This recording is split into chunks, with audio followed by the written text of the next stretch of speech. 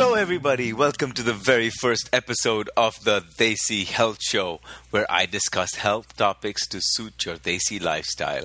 I'm your host, Yafur Hussain, and in this first episode, I'm going to give you a brief history about what got me to launch this show.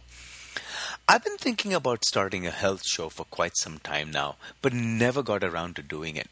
The main reason it took me so long to get started was because I was worried that people would laugh at me, and moreover, I thought, who am I to be talking about health? I'm not a doctor, I'm not a nutritionist, heck, I'm an engineer, and some would argue not even a good engineer. Then there was this one moment, this one tipping point where I knew I had to do it. No matter what people thought or said, I just had to do it. My mom used to work as a dietitian, so we all our lives have suffered a low-fat, extremely low-in-meat diet. As kids, we would devour fatty food at parties when we go to our relatives' houses. My dad, too, was pretty much on board with my mom. He ate sukhi chapatis, very little meat, and pretty much no fried stuff for as long as I can remember. So it came as a shock to me in 2007 when my father complained of discomfort in his chest. We rushed him to the hospital and he had 2 blocked arteries and needed an angioplasty. 5 years later, in 2012, it happened again.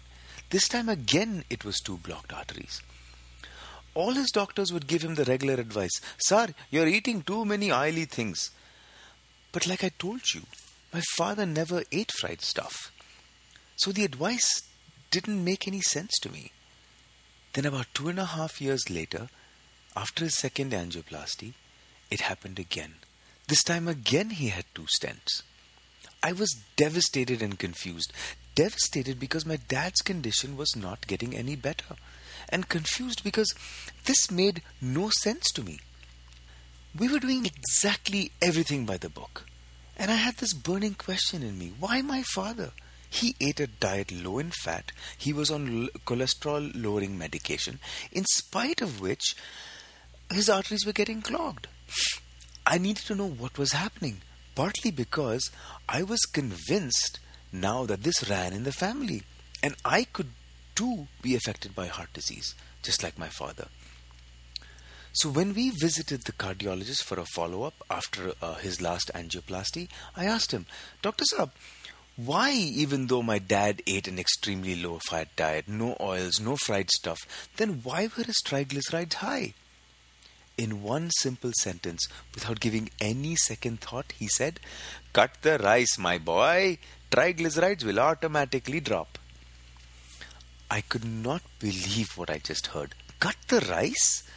All along, I was under the impression, which I believe most of us are, is that triglycerides were due to a diet high in fried foods and meat. He had about 50 patients waiting outside, so we had to leave.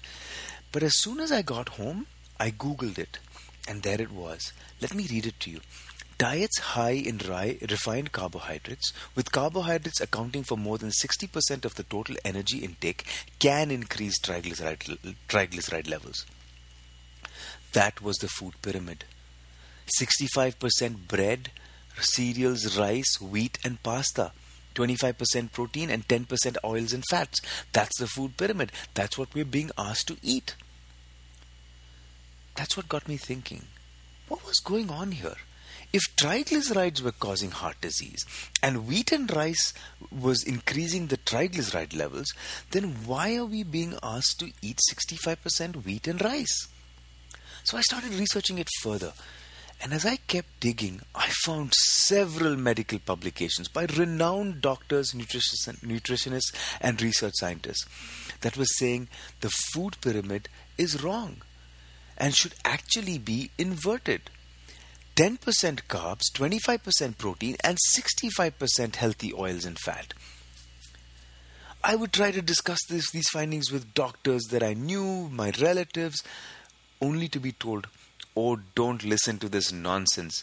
You have to follow a moderate diet. Eat everything in moderation." Nobody gave me concrete scientific reasoning why the food pyramid was correct. while on the other hand, I was being given concrete data and scientific evidence why it should be inverted. So I decided to experiment with myself. I had my blood test done, and guess what? My HDL was low and my triglycerides were high. My triglycerides were about 166 and my HDL was 35. Both early indications of heart disease. I also weighed myself and I was about 79 kilograms, borderline overweight. I was the perfect case and I got started. I eliminated all the breads, rice, wheat and sugar. I ate eggs with the yolk, lots of vegetables and salads, added butter and ghee, which I used to dread. I also eliminated vegetable oil and switched completely to coconut oil. 4 months later, when I went for my blood tests, I could not believe what I saw. My triglycerides had fallen down to 75 and my HDL was 45. Plus, I had lost 5 kilograms. I was now 74 kgs. I wanted to shout it off from the rooftops. And I did. And oh, was I met with resistance. People laughed at me, told me, "You're nuts, just go make your machines and software." That didn't discourage me. I would tell everybody and anybody I met about what I found. I was a man on a mission. People would run the other direction when they see me coming. I didn't care. I kept at it. However, I still didn't start the show. Then something happened that was the tipping point. I visited a cousin who was diabetic, and he was pretty disappointed that he was not able to control his sugar in spite of doing exactly what his doctor had told him. He showed me his blood results, and his sugar levels were extremely high. So I asked him to show me what his diet consisted of. And he showed me a handwritten plan of what his doctor had given him. And there lied the answer. 7:30 in the morning, coffee with 2 Marie biscuits. Breakfast, 2 idlis, upma and oats. Lunch, 1.5 cups of rice, ragi balls with sambar. Dinner, 1.5 chapatis with palya and a little non-vegetarian. Do you know how much sugar is in this meal plan? Let me break it down for you. 5 grams of carbohydrates is equal to 1 teaspoon of sugar.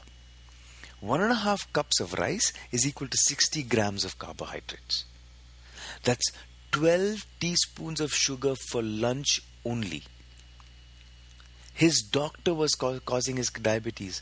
If you total up the amount of sugar that was there in that meal plan in a day, it's about 35 to 40 teaspoons of sugar every day.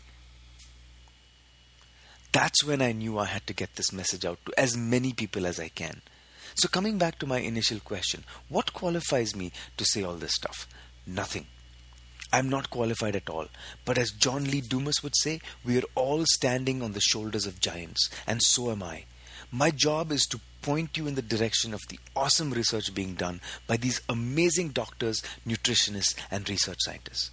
However, what I will try to do is simplify this data as much as possible so we common people can get to the bottom of what needs to be done. I ask you to stick with me through this journey, and together we'll help spread the word. Thank you again for listening, and if you find this interesting, then discuss this with your family, your friends, and most importantly, your doctor. The least it will do is to get them thinking. And if you have any questions, please email me at yafur@thedesihealthshow.com. I would love to answer your questions. So until next episode, take care. Bye-bye.